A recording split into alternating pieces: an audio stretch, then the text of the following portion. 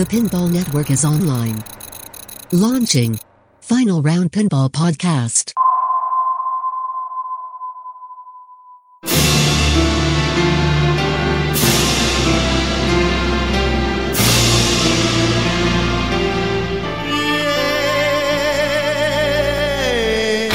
It's player versus player and player versus machine. Welcome to the final round.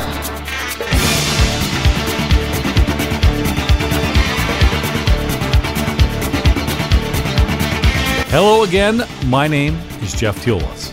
Your name is definitely Jeff Teolis. So my name is Martin Robbins and this is episode 51 of the Final Round Pinball Podcast. Good to be back for reals. For reals, 51, Marty. Do you remember 51? I don't.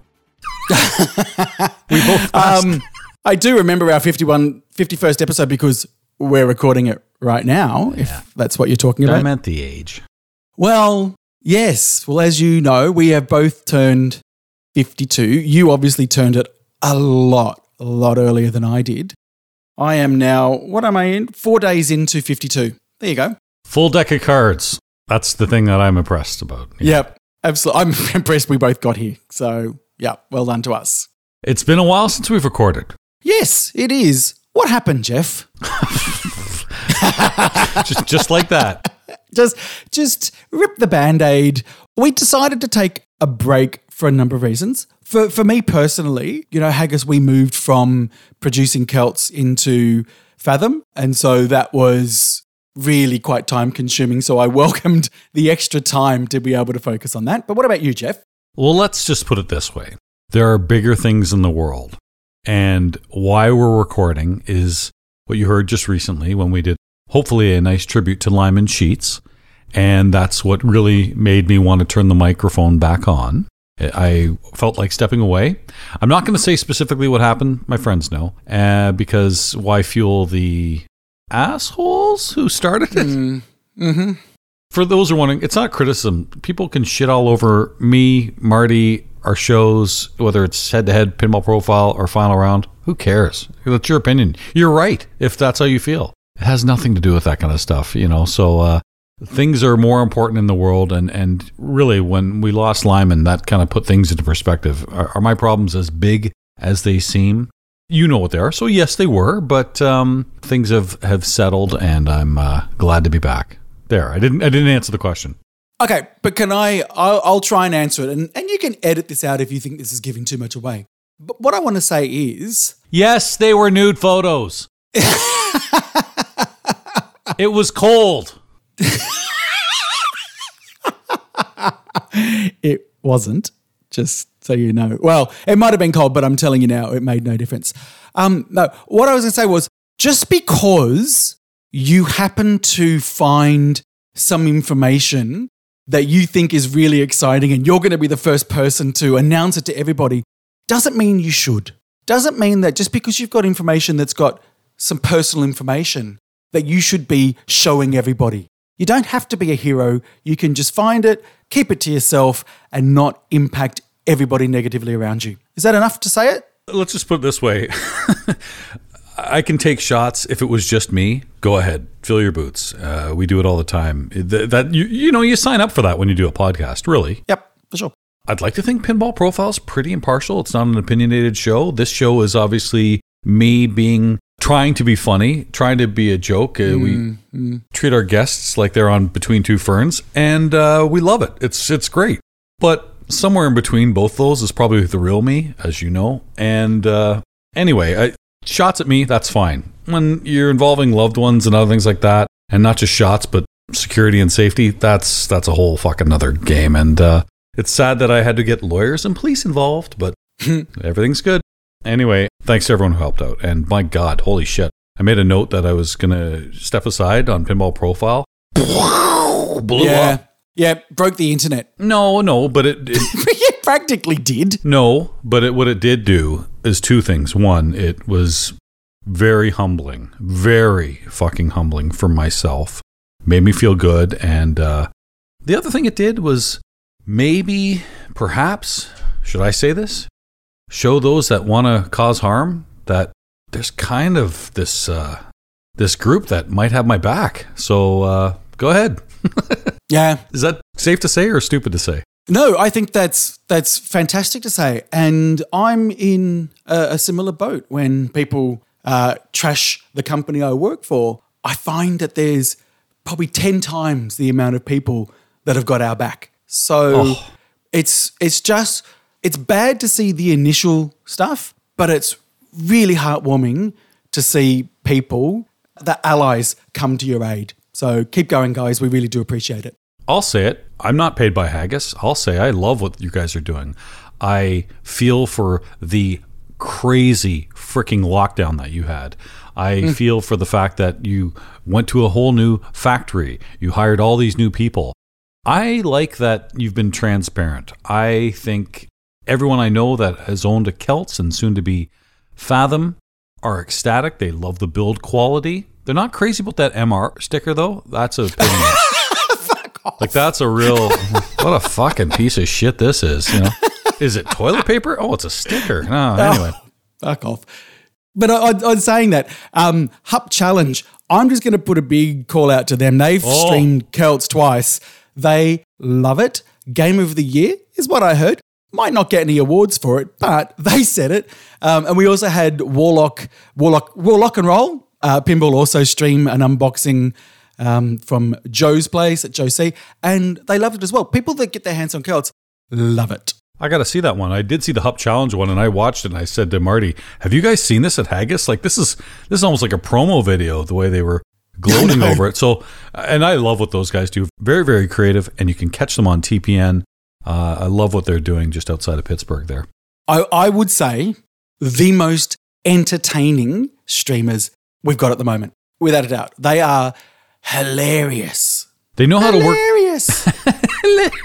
They do know how to work video. It's not just stream and watch a game. There's a lot to it. There's a lot of great streamers. I've always liked what, Manu Smith has done on Mystery Pinball Theater 3000. I love what George is doing with Don't Panic Flip. There's just so many, and it's not fair to name a few and not name them all because there's so many that are great. Yeah, they really do a good job. So turn on Twitch. You're going to see one or two. And in fact, there's something going on Twitch right now. This is Saturday night. It's February the 12th, the day before the Rams win the Super Bowl. So a little foreshadowing. And I guess going on right now is the Shoopy. This is another Stern Heads Up Pinball Invitational. And we're not watching it right now so that we can be recording. I probably will try to catch it later. I'm fans of Emoto Harney, Tim Sexton, Jack Danger. I think they do a lot for the community. And kudos to Stern once again for giving away a pinball machine. So this guy right here is never going to shit on them for giving away a pinball machine. They don't have to do that. Yes, this is a marketing piece for them. It showcases, in this case, the Elvira game. It is up for criticism, and we're seeing a lot of it on Pinside and other things, Facebook.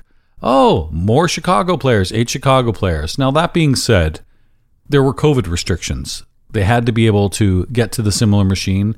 This was filmed at Jack Danger's studio in advance, quite some months ago, in fact. So you have to understand that. Do I wish there were more people involved? Yes. Do I think it would be a better marketing piece? Definitely, because it's now the second all-Chicago one, and even really the first one had a lot of Chicago people. But I don't want to stop Stern from giving away pinball machines. That's all. Yeah, exactly. Just enjoy it for what it is. I think it's still a great production. It's interesting when we know these people and we see it presented a certain way. It takes a bit of getting used to, but still, I think this format, and obviously Carl D'Angelo does it with IE Pinball, it is still the most accessible way of being able to show pinball to the general public. You can follow what they're doing. You get the rivalries, you get the cutaways, all the interviews. It is making it more presentable to regular people.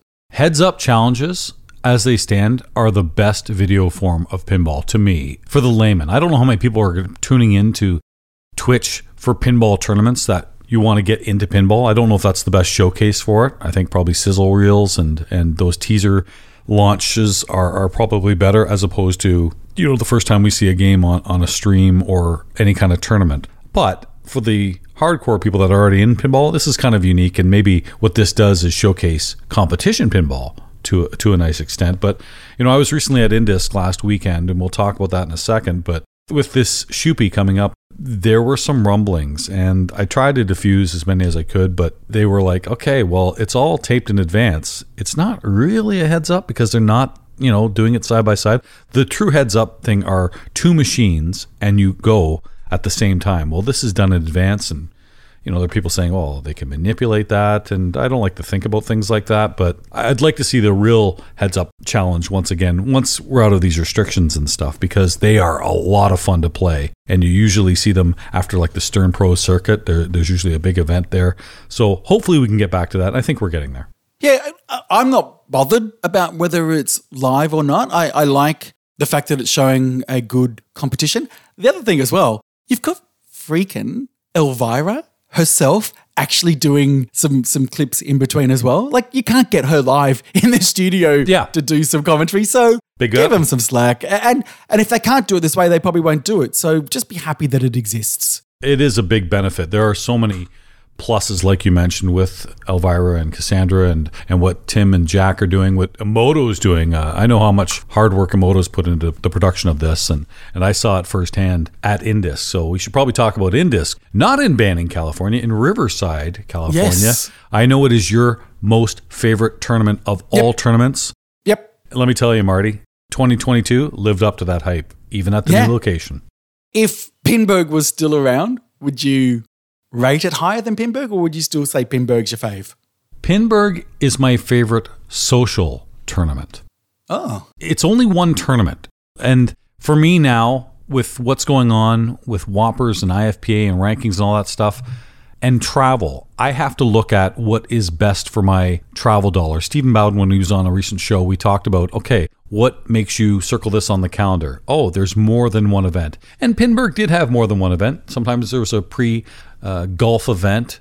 Not exactly the greatest run tournament. Yeah, it's not that good. But there was also the, what was the big one they had? The Intergalactic. So there were two. But really what Pinburg was for me, it was a fun tournament. 160 people got paid out of 1,000. That's pretty freaking cool. The stage was awesome to watch. On the streaming was good. The commentating was good. Of course, the gameplay was fantastic. It was exciting. You got to see unique games. It's not just a Sternament, and I'm not knocking Stern games because I love Stern games, but it's not always the newest games. It's a nice mix of everything. So that's what I loved about Pinburg. But God, Indisc, for tournaments, no, I'd say Indisc is my favorite tournament. Do you know what I love the most? This is what I've got to tell you.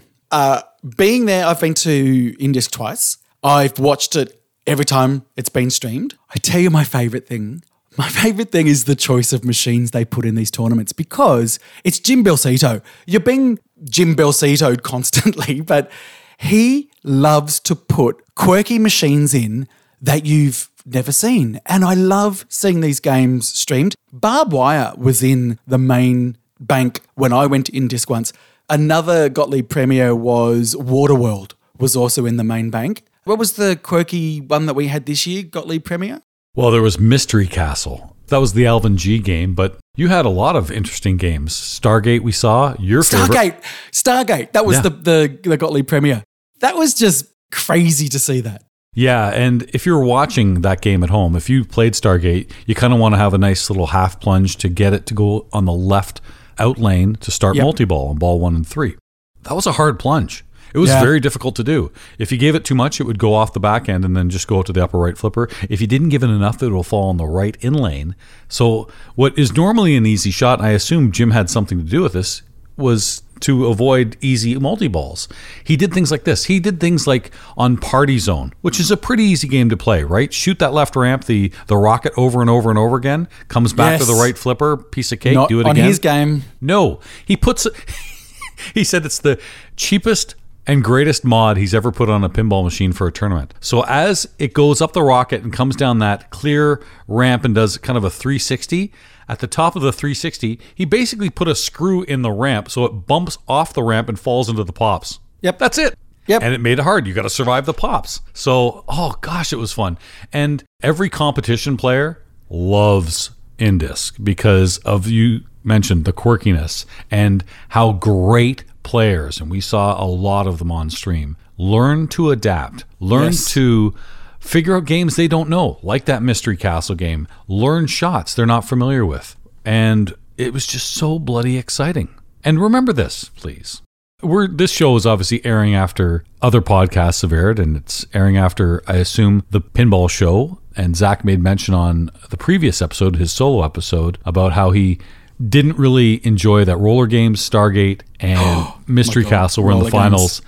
And not one person at the event felt that way. And I'm telling you that. I mean, it was, Godzilla Ellie was there. It would have been nice to see because that's a new game and it's a great game. Turtles was there, another newer game. But I've seen them. I've seen those games. I've seen them streamed. Yes. I don't need to see them in a tournament. I want to see players pushed to their limits of their skill.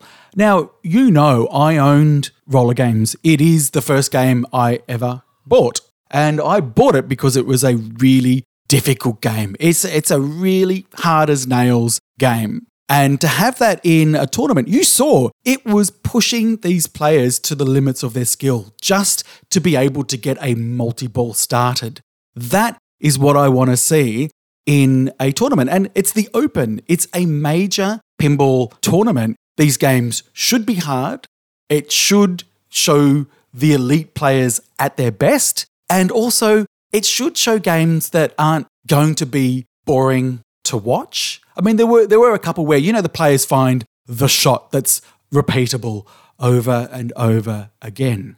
The games they chose, particularly those three, they just showed the varying skills that players have to get top scores. So in the semifinals, Kaylee George, who is arguably one of the greatest players today and has been for many, many years. I mean, he is remarkable with his knowledge, his skill set, his flipper skills. You name it, Kaylee can do it.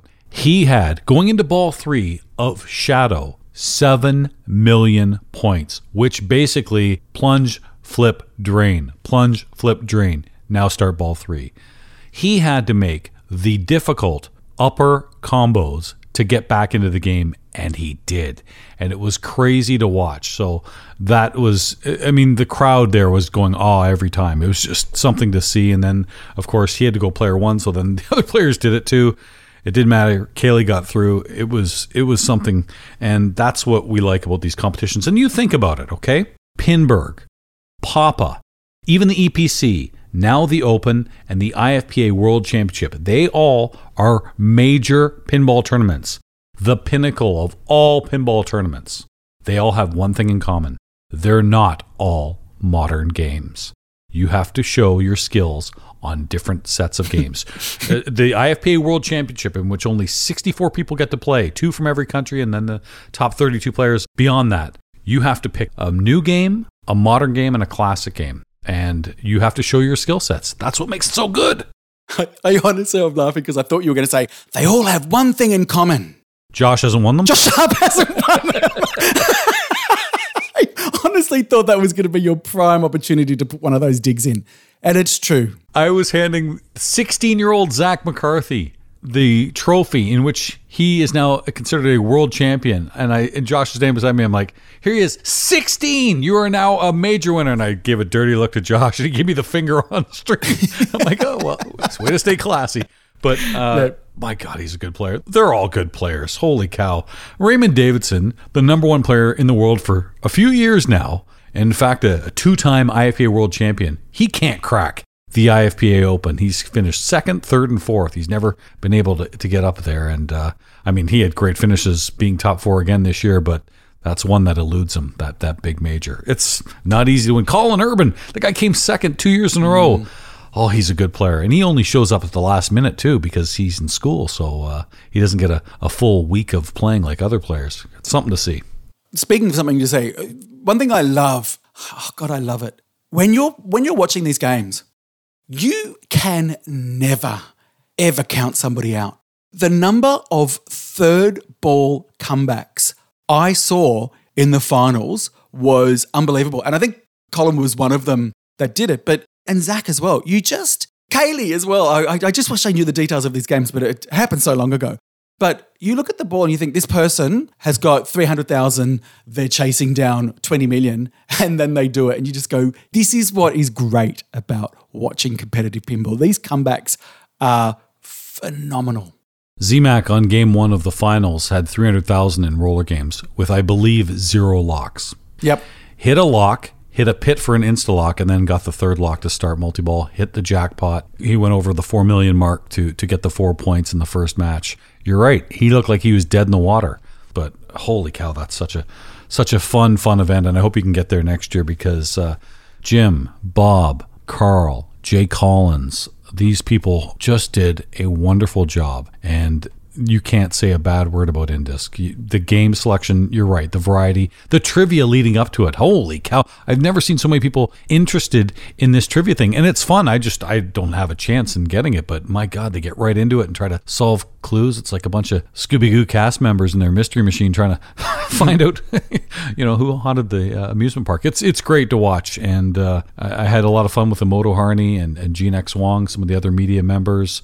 That tournament is already circled on every single year. Indisc, you've got to go. How would you rate the new venue compared to Banning? Great location. I mean, and I say that losing all those wonderful games, but because I was always in tournaments, I really didn't get to explore the other games. That's not true, because if you were in a queue for half an hour, okay, I got half an hour, I'm going to walk over and maybe play another game that I haven't seen in a while, or find one that I haven't played. But that aside, you had 3-4 hotels right there, so you didn't even need a car. That's a big expense saving. You had this incredible food lab with, I think, 8 or 10 different food stations, and just delicious. On Saturday, they had a farmer's market on the road, so you want fresh food. I don't know many pinball players that decided to do that, but myself included. I mean, it looked nice. It smelled good. Well, that was your biggest criticism, and one of mine as well was your choice for food was quite limited, and as I remember last Indisc, I had to wait an hour for my burger. Yep, no, none of that. I mean, you could order in advance. You just type in, get the QR code and order in advance, go pick up. This place is great. I hope they go back. If they don't go back and they go somewhere else, that means they found somewhere better, which is incredible. But it was close to the game lab, where Jim Belcito has many of his games. I actually ventured into there, and I know Carlos Del Cerda and Billy Brown III, he was there with Bob Caldwell. They were playing some games, and what a great lineup that is. They have a big pinball at the lab tournament that goes on in Southern California. So it's a perfect place. It was close to Jim's studio or repair shop or what you will. So it made it a lot easier. I say it made it easier. These guys had to haul in 65, 70 machines. That was a little different because they had to get everything there for the classic target match play. But God, was it fun. And 0 complaints with Indisc. Well done, guys. Awesome. I said to you, I wish I was there, and watching it just made me wish I was there even more. I really do just love that. And going back to what you're saying, I have always said that I felt that Indisc was the best social tournament. And I think mainly because the bulk of the days that you're there, you're putting in, obviously now, the card format. So you can put a card and in between just talk to people. And that's why I found it more social. Whereas Pinball is what I said. Pinburg, obviously. You're in your groups for a couple of hours, and then you've got a break, and then it's in your groups again. So it's more focused on the tournament side of it, whereas I found that Indisc has more of a balance between tournament and social. Yeah, I mean, I miss Pinburg. I miss it big time, and fingers crossed there will be some sort of Pinburg in the future. I wouldn't bet against it, let's just say that. There's a mini Pinburg, if you will. I think it's like 300 people in Edmonton, Alberta, and tickets are going to go on sale next week. They were supposed to go on this weekend, but there was a bit of a snafu with the website. No big worries. Yeah, they broke the internet officially. Well, you know what? That just shows that there was a big demand. So that's pretty exciting that they're going to be coming to Canada to play in this. It's a big event. There's a lot. Again, why is this attractive? The price point's good. It's cheaper if you're an American. The Canadian dollar is not as good as the American dollar, so your money will go further. Easy flights, certainly if you're on the western side. Easy flights if you're in Canada. And just a great selection of games. It'll be my 3rd or 4th time to Yegpin. It gets bigger and better. Derek Thompson does a wonderful job. Maybe we'll get him on the program and talk about it. He's a neat character. And he has a fucking thick Canadian accent. You think I do? No way, man. This guy... Okay. He is from the Great White North. And so we'll watch for those tickets to go on sale, and I think it'll do very well. Awesome. Marty, it's been, six weeks or so since we've done a show. Not including, of course, the Super Bowl show we did with the sponsors and, of course, our Lyman tribute. But what we haven't done in a while is collect a paycheck. I think we need to do that now. It is our sponsor of the week. Martin, you know how you've been complaining about how hot your summer is in Australia? You have no idea. It's unreal. Well, then have I got a place for you. Canada. Take off through the great white north. Take off. It's a beauty way to go. Sure, our love of hockey is maybe a bit too much, but it's a great place to visit. I've been to Canada, and I loved it. Oh, but this winter has been special here. And I'm not even talking about places like Winnipeg, where you have to plug in your car heater just to fire up your vehicle in the minus 40-degree temperature. What I remember is that you could drive short distances to different cities, unlike here. Well, let's just say our highway drives are a little different now. Do you like trucks? Lots of them? Okay, I hear that Ottawa is lovely. Sure. And you can save money by not staying in our igloo hotels. Just park your car or truck wherever you like. You want downtown? No problem. In front of Parliament? Join the many. I know with places in the US, like Niagara Falls or Detroit, it's just a short drive across the river. Ah, short in distance, yes. But if you have 5 or 6 days to cross the bridge, yeah, come on over. What about the food? You know I love food. Every Canadian meal comes with maple syrup, donuts, poutine, ketchup chips, and Fireball whiskey. At least my meals do. Canada, eh? It seems like it's more than just Celine Dion and Rush. Sorry, it's not. So, something that's also happened in that time that we had off, I can't believe it was 6 weeks, by the way. I thought it was like maybe 3 or 4. Anyway, in that time, I believe you have received your Rush machine, and I want to find out about your Rush machine. But first of all, I just want to say this. I was extremely down on Rush, and I've still not played it because, these machines, I've still not played Led Zeppelin, just as an FYI. I'm going to tell you right now, after watching a lot of streams of Rush, I would own that machine. There you go. I've said it. Unbelievable layout. Love the Borg layout. The shots are so much fun. I find it, I would say the shots are kind of easier than most Borg shots. With the exception of the upper flipper shots, those are difficult. But everything on the lower flipper, I'm having some ease in hitting those, with the exception of maybe the stand-up behind the 3 drop targets on the bottom left. That's a tough shot too. But that all said, the code, and it's only at 0.86 at the time of the recording, still has a lot to go. It's another great code from Tim and Raymond. And there's so much to do on this game. And I'll tell you this, my wife is not a pinhead. Yes, she is a Rush fan. She goes and plays the machine when I'm not even there because she's finding it fun. The callouts are so good. The art is spectacular, especially if you're a Rush fan. And I gotta say, I don't know if you heard it or not, but Loser Kid Podcast have done a couple of shows about Rush. They had Tim and Raymond on, and then Ed Robertson was on, who was really an architect in getting this done. Fascinating to hear how this game came about. Good job on the Loser Kids for putting those interviews together. Yeah, this game is great. I'm so glad I've got it. Awesome. Yeah. Do you know what I like about it? Okay, I'm going to say something that's going to probably be a little bit unpopular, but I'm going to say it. Uh-oh. I played Godzilla. I know where you're going. I didn't love it. How many times did you play it? I played it 3 times. And I was okay with it. I tell you what, I love the layout. The way it shoots is fantastic. What I don't love is that everything's there at once. Everything's flowing, everything's happening. Dare I say, because I know it's been done to death and it's become a bit of a cliche, but it doesn't stop and give you a moment and make you feel like you've done something great. It's everything is happening. You've done something great, then great, then great, then great, and then monsters, and then this. It's all a bit too much. Sometimes I think there just needs to be a bit of light and shade. That's what I've seen with Rush. Rush is feeding back to you. And it's what we said about the Lyman games when I was talking about his code, is it's the ability to feed back to you that you've done something great. But it's not like you've done something great constantly, because that can be a bit fatiguing. This just stops, makes you feel good, then lets you focus on what you'll need to do next. Sometimes I think less is more is what I'm saying. There you go. I played it after in disc with Robert Byers, who's certainly a much better player. And by the way, congratulations, Robert. Yeah, he won Classics 1. He did, yeah. He's a great player. I mean, we kid him, we make fun of him because, well, it's easy, first of all. But Yeah, he's for sure. He's a freaking great player. Anyway, he was teaching me Godzilla a little bit. I know where the shots are. It was the things like, okay, explain the Allies, explain the jets, explain the trains, the tanks, and all that kind of stuff.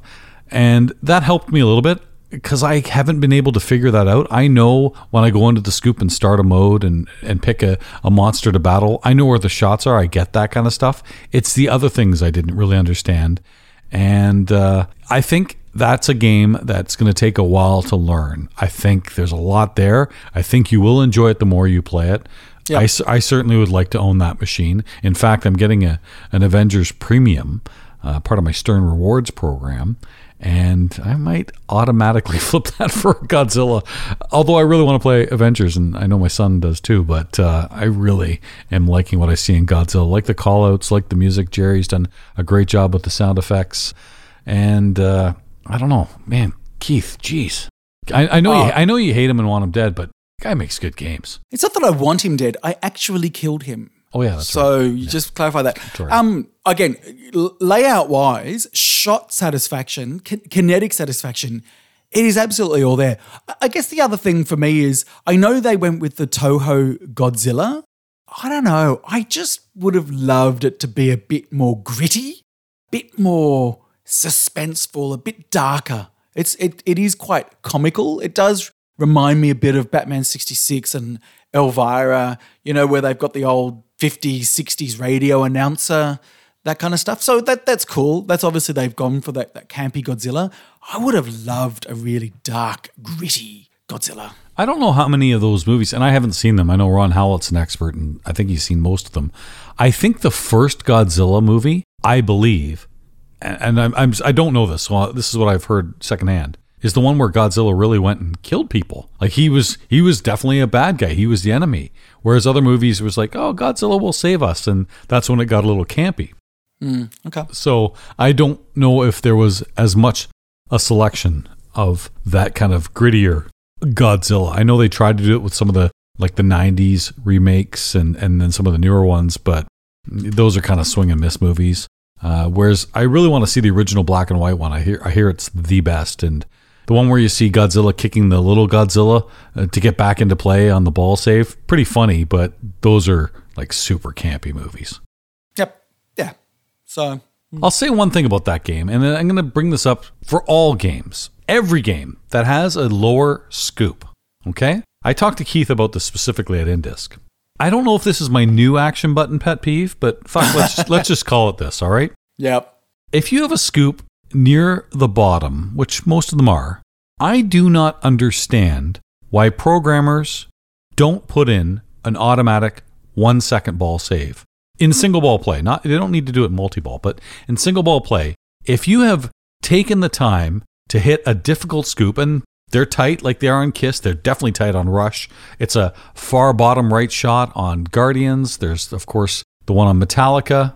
Celts has one in the center, and Godzilla has the one on the right. If it kicks it out and throws it down the middle, there is nothing that pisses me off more in pinball when that happens. And I can only imagine how much it would piss me off on location. So why not put a 1 second ball save on there? I don't understand that. I've heard people say, well, it's not supposed to go there. Well, that doesn't matter because things adjust. Maybe it's not at the right level. Maybe the Cliffy, like we see in Rush, maybe that's bent and it throws it everywhere. In fact, my Rush game, it's fine now, trust me. But when I first got it, if it went in the scoop 4 times, one time it would hit a sling, another time it would hit the left flipper, another time it would hit the right flipper, and the other time down the middle. And when it went down the middle and I lost my ball, I said I'm not going to play it till they put a ball save on it. And they did immediately with the 0.86 code. So why aren't other people putting, and you're going to be doing games, why don't people put on a 1 second ball save when there's a scoop? Answer me, damn it! Yeah, I feel like somehow you're making me responsible for that. I do not know. But as you see, they are seeing these games go out and then they're seeing that it's a problem and then they're putting a 1 second ball save. What machines now still have that problem without a ball save? Because it's the next code update for Celts has got a ball save for that exact reason. Oh, really? But what machines haven't addressed that issue? I mean, I obviously the first one I knew of was Kiss. Kiss for sure. Even on the Demon, right? They threw it on there. Well, I had 2 games that would do it. Guardians, which I sold to get my Rush. If you hit the orb, 2 things would happen. It wouldn't throw it down the middle, but they had that almost like seance magnet that it would do it, and it would always go in the left out lane. So what do? From the orb. Yeah, I got to turn that off. Yeah. Because if I'm in single ball play and I hit the scoop, or not the scoop, the orb shot, I don't think I should be punished by it throwing it by a magnet immediately to the left out lane where I can't save it. So disable that. My Simpsons Pinball Party, which I still have, maybe 1 in 20 times, if you hit the itchy and scratchy, it might throw it down the middle, and that's really close to the flippers. There's no time to save that. I've seen it happen on location for Metallica games. I've seen it happen a few times. I tell you the big one for me, Yep. Star Wars. The Tatooine scoop on the right, coming out of that happens all the time, where it goes down the middle. We've seen it on Addams Family's games. I mean, how do you avoid that? That's how you start a mode. You have to hit it. And then you got to survive the scoop. Fuck that. Put a 1-second ball save on it. And I did ask Keith, and he said it won't ever hit it in Godzilla. It'll always hit a flipper or something. And I said, well, if it hits a flipper, then why does it matter to put a 1-second ball save on it? If it's going to hit a flipper, it doesn't matter anyway. But he did make a good point, and I don't understand the logistics of it. Maybe you do. He said sometimes putting that 1-second ball save on kind of confuses the programming of it. Yes. Okay, so that's a fair. Sometimes, hey, that's fair. But it's a lot of code. It's a lot of coding to get it right. But here's the other thing as well that you've got to be mindful of is, can it in a way give somebody an exploit? And that's potentially what it can do. Thanks, Kaylee. Yes, Kaylee. Actually, you're right, though. You're right. No, that's because I had a big long conversation about this. Just, Jeff, you wrote to Greg Silby and said, hey, can you put a 1-second ball save on? He told you? Yeah, of course. I didn't know. We had a big long conversation about it. And what he has to program in there, putting a 1-second ball save, it's actually relatively easy. But then what you've got to think about is, what can that do in the wrong hands? What would Kaylee do if he had a 1-second ball save? Would he be able to fire it back, hit something and then drain and still get his ball back? And then that's an exploit. When it doesn't go down the middle, you know what I mean? So that's just what you got to be mindful of when you put these things on. But why can't that just be considered a reward? You hit the scoop, congratulations, you got a 1-second ball save. It's no different than a skill shot. Yeah, no, it's what I'm saying is you're absolutely right. But what I'm saying is you can't just turn on a 1-second ball save because Jeff Teola says it. You've got to actually, you've actually got to think about. Do you know how much fucking weight I have in this podcasting world? You're damn right you can. You've got to think about, can it actually be exploited? Can it somehow confuse your code, which is absolutely what it can do? That's what Keith was implying. Well, it's true. You can't just go, okay, you've told me next day, here's a code update with a 1-second ball save. You've got to test it. You've got to see how can it be exploited. You've got to see how can it break the code. So he's right. And I can tell you that was a big conversation that Greg and I had this week. So little snitchy Greg told you I emailed him. Well, we talk about code all the time. So obviously I work for the same freaking company. Of course, we're going to talk about this. I call him a snitch for those that don't know because Greg purchased something over a year ago. It was called a Reach Around Award, in which I wasn't allowed to talk about one of my greatest victories ever, which I'm not. I thank him nearly every day for that. It was a dirty move. Actually, I like Greg, even though he had that moment of weakness there. But, that's good. That's good that they're implying it. And you know what? The reason I'm saying it is, I think, in fact, was the Hup Challenge on Twitch. I saw some of those scoops go down the middle, and that wasn't on location. I thought, oh, that's unfortunate and might discourage people. I know it was when I was playing Rush, and now I don't. If it goes down the middle, I don't care. I got a 1-second ball save. I think Aerosmith was like that too.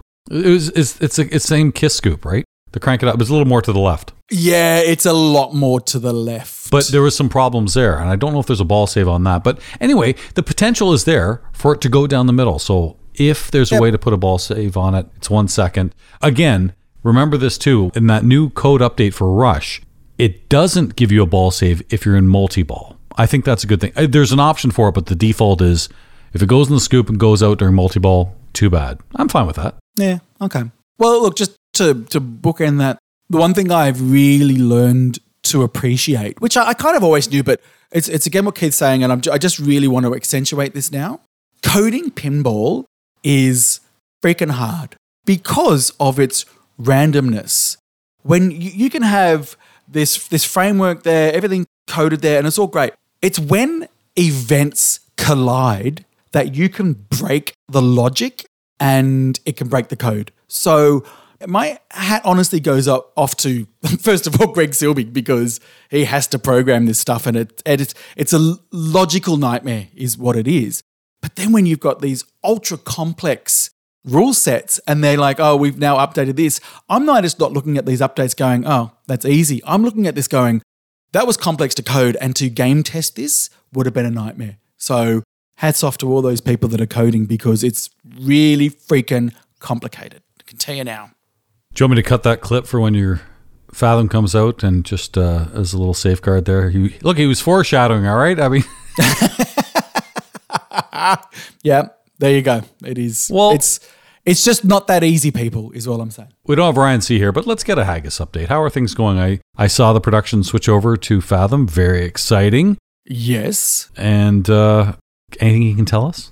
No. Worst interview ever. No, I've said this along. I can make my little comments. I'm a podcaster and I'm a commentator, so I do kind of make comments where I can. But I'm not the spokesperson for Haggis, and I don't want to be. That is obviously the one and only Dr. John. it's Damien, and I leave that to Damien. But right now, our focus is on getting Fathom out the door. So that's our focus. I know that there's probably more social media stuff that we should be doing, and we're going to be. But right now, it is just making sure that the first games that go off the line are the best they can possibly be. I know you're excited. And now that we've got all the feedback from Kel, it's people saying it's the best built machine. And I think it might have been Warlock, said it's like the Rolls Royce of pinball, which is, obviously a great honor. But that's now the standard we've got to meet for the next game. So we are making sure that we are getting it absolutely spot on before it goes out. Marty, I would rather the time being taken to make these quality builds versus rushing to get them out as quickly as possible and having all kinds of problems. The fact that you take the care in each machine, each one is play tested. It's not just passing an eye test, it has to pass physical tests. That in the long run is going to matter more than, oh, I wish I had it a month earlier. Well, as you know with me, it's got to pass the playability test. And you joked about it earlier because you're a fuckwit, but they do say there is a sticker that has my face on it that says MR approved. They do not leave the factory unless I feel that they are the most fun that someone can have with the game. And I put a lot of pride in that. And every Fathom will have the same thing. And I don't know whether I should say this, but I have rejected machines, playfields. I've just gone, no, I don't think our customers will accept this. Take it back, and here's all the lists of fixes that I need for you to make. And then when it comes back and it meets my standard, then it can go out. You make that sound like a negative. That's a 100% positive, that there are standards. Well, yeah, internally, I'm sure it is from the outsider, but that's a commercial impact internally. But that's just the standard that we want to meet. We want to be known for quality. Geez, what customer would complain about that? I don't know of one customer that would complain that, holy cow, this had to pass all these safety measures and quality control. Give me that any day of the week, especially when you're making a big purchase like a pinball machine. So kudos to you. By the way, I got a lovely gift from the Clan Haggis. I assume everyone else did. What a great kind of Christmas package. We haven't talked since then. So thank you, Damien, and everybody for putting that together. I was going to say thank you, Georgia. I know Damien had squat diddly to do it. I could tell just like it was classy. It was like this nice ornament. It was actually really good. Yeah. Sorry, Damien. It was so nice to receive that, and I know other Clan Haggis members enjoyed it. So thank you very much. Anyway, enough Haggis for now. we'll look forward to the updates, and I know they're coming fast and furious. So thank you. I guess we were nominated for something, a PIA, Pinball Industry Award. Were we? Yeah, you don't know? No, were we? I love that you don't know. I know for what category. Sorry. No, I watched the PIAs too. Again, really, really top-notch production. But I didn't. You know what? I was interested in the winners. I don't know. Is that a normal thing? Like, I just cared about the winners. I didn't really remember the nominees. Yeah, I haven't watched any award show in its entirety 3 years now. But I am, I'm curious who the winners are and all that kind of good stuff. Figured Godzilla would clean up. I was told about the wonderful tribute that Greg and Zach did to Lyman. Holy shit! Was it good. Oh my God, that was so gut-wrenching. It was such quality. Made me bawl. It was beautiful and so touching. They did that right at the start. So again, Greg, Zach, thank you for putting that together. And I guess even though those Twippy assholes think we're actually pawn scum, they think we're trash. They think we are absolute bottom of the lake. They thought that for Loser Kid a year ago, and when they weren't nominated for Twippies, and then PIA said, you know what, you guys are good. Here's our award, and well deserved. I think we got the same kind of sympathy thing, right? Like in this year that we didn't get nominated for Twippy, and this year the PIA said, well, you're pretty mediocre. Yeah, hey, you know what? That was nice, but should we stop this podcast? I mean, if we can't be a top 10 podcast according to Twippy, should we? Why are we doing this? Isn't that the whole reason why we're doing podcasts? No, it's the sponsors. They are keeping us alive. They are keeping food on the table, electricity on. It's the only reason why we do this. You can have your fucking awards. We'll take the sponsor money any day of the week. Any day of the week. You enjoy that. That trophy ain't paying the mortgage. I'll just tell you that right now, okay? Cha-ching. You know what? It's why people do listen to this, and whether it's 2 listeners or 3 or 4, whatever the fuck we have. It's to get good content. I think we gave a little bit with Indisc, with the Shoopies, with the Scoopgate, of course, our wonderful sponsors. But you know damn well why people are listening. Who will Marty save? No, please. It's We're back. not doing this. I've really enjoyed that break. Bullshit. You probably had a list of people like, hey, can we kill this person, this person, this? Okay, I'm gonna throw a curveball at you. You say that all the time, and sometimes it's actually really easy. Let's find out. Okay. Well, it's a curveball in the sense that you probably are in advance guessing who am I going to pick? Because I remember when we did Bruce and Ron, you're like, I knew this was going to come. Yeah, at some time. Yeah, I knew. Scott and Josh from Loser Kid, you knew it was going to come. Yeah. We're going outside the pinball world. Okay? Okay. Sure. The Super Bowl was this past weekend. I assume the Rams kicked the shit out of the Bengals. Okay, wait a second. First of all, who would want to kick the shit out of the Bengals? They had fantastic songs. Walk Like an Egyptian, one of the best pop tunes ever. Manic Monday, yeah. Yep, love it. What was the big ballad they had? Eternal Flame. Come on. And people want to destroy the Bengals? No, my actual serious question is, when you say the Rams, and I think you must have said the Bengals, are they like the Bengal Tigers or something? Bengal Tigers, yes. Yeah. Who are these teams? You say the Rams. The Rams are what? The Los Angeles Rams Okay. versus the Cincinnati Bengals. Okay. Those are the teams involved. Yep. Oh, Hazy Shade of Winter. Best Bengals song ever. Sorry, That's a cover song. I know it is. Still their best song. That's pretty good. It's pretty good. You're Googling. I can tell now. No, I'm not, actually. Best thing Susanna Hoffs ever did was sing in the backup band for Ming T in the Austin Power movie. Austin Powers? Yes. I think she was a producer as well, maybe. She was married to the director. That's how it works. Yes, there you go. I'm trying to get you to kill somebody. Would you fucking stop talking about the Bengals? Can you see how I'm trying to avoid this? I'm going to put 2 members of the Bengals up. If I can think of another one other than Susanna Hoffs. No. What we're going to do. Bass player was called Michael something. Anyway. Michael? They were all females. That was their last name? Correct. Michael Burnham in Star Trek Discovery, also female. You are stalling. Shut the fuck up and kill somebody already, all right? Okay. Because I'm going to use the sporting event. Okay? Yes. We're going to throw 2 of these people in the ring of death. The boxing ring. They got to go at each other. And the only way this match is over is when one walks out and one can't walk out. Okay. You can give boxing, MMA, wrestling, whatever tips you want to one person to help them win. Will it be, now retired, considered the greatest of all time, Tom Brady? 7 Super Bowls this man won. Or somebody you won't be seeing in your country for 3 years, Novak Djokovic. Oh, I guess it's Novak. Novak Djokovic, who tried to make it to the Australian Open and was went back and forth the courts, not the tennis courts, got the boot. Marty, who are you going to help with your sporting tips to help survive? Who will Marty save? Okay. This is an interesting one because I have no idea who Tom Brady is. Oh my God.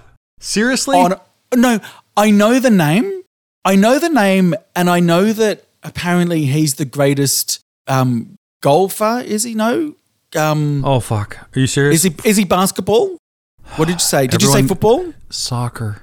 Soccer. So he's he's a the football greatest player, soccer. you jackass. He was the quarterback for the New England Patriots years, then went to Tampa, won a Super Bowl there, just finally retired. He's like 75 years old. He's amazing. Okay. So all I know about this person is he considered the GOAT? Is he considered the greatest of all time? Is that what? No question. All right. Okay. I don't understand why he is so good, but good on him for being the best. But I also know that is he a bit polarizing as well? Well, if you're a team trying to beat him and he knocks you out of the playoffs every year, by the way, he did lose to the Rams this year. My Rams, whatever, get over it. Okay, cool. So I don't know who he is. So I don't have any emotional connection with him. Let me talk about Novak Djokovic, possibly the most unlikable tennis player that's ever been in existence. He is just... There go our fans from Serbia. Thank you very much. There they go. Yeah, all 3 of you. So, no, I'm just saying factually, he is unlikable. I love tennis and I watch tennis and I used to play tennis for, I don't know, something like 20 years or something. So I like charismatic, interesting tennis players. He is a phenomenal tennis player, but he's just a bit dull. And can't remember who it was, but another tennis player said that he is off the court, he's not a nice person either. So... look, he's not very likable. So knowing me, who do I want to save? Do I want to save somebody that's very likable or do I want to save somebody that's not likable? I don't know how many people in Buffalo like Tom Brady, and we have a lot of friends in Buffalo, including, outside of Buffalo or certainly in that western New York State area, our friends Bruce and Ron, and they had to watch, I think actually Bruce is a New York Jets fan, and they always got killed by Brady. So Brady's hurt a lot of your friends by his dominance. So are you thinking about the people you actually know and what these athletes mean to them, or your own selfish needs? This is interesting. This is what makes Who Will Marty Save maybe the greatest competition, even better than Indisc, possibly. Possibly.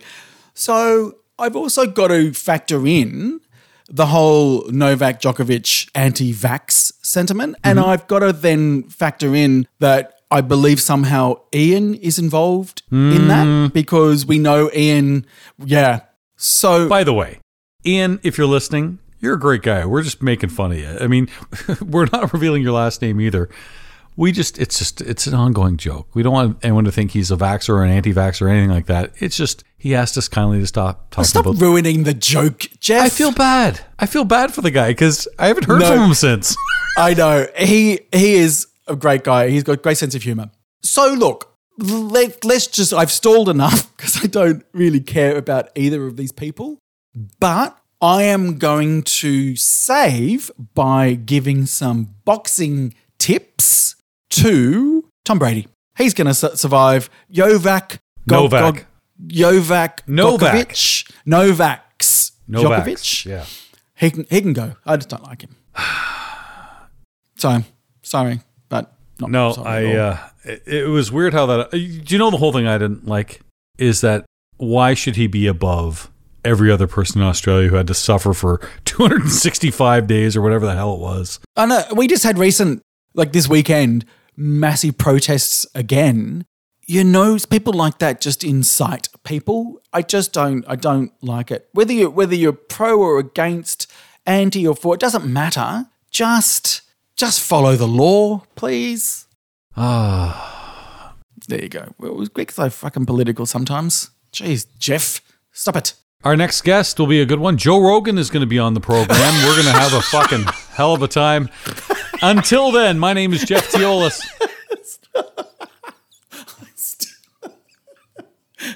Stop it. My name is Martin Robbins. Thank you, everybody, for listening. We will speak to you again soon.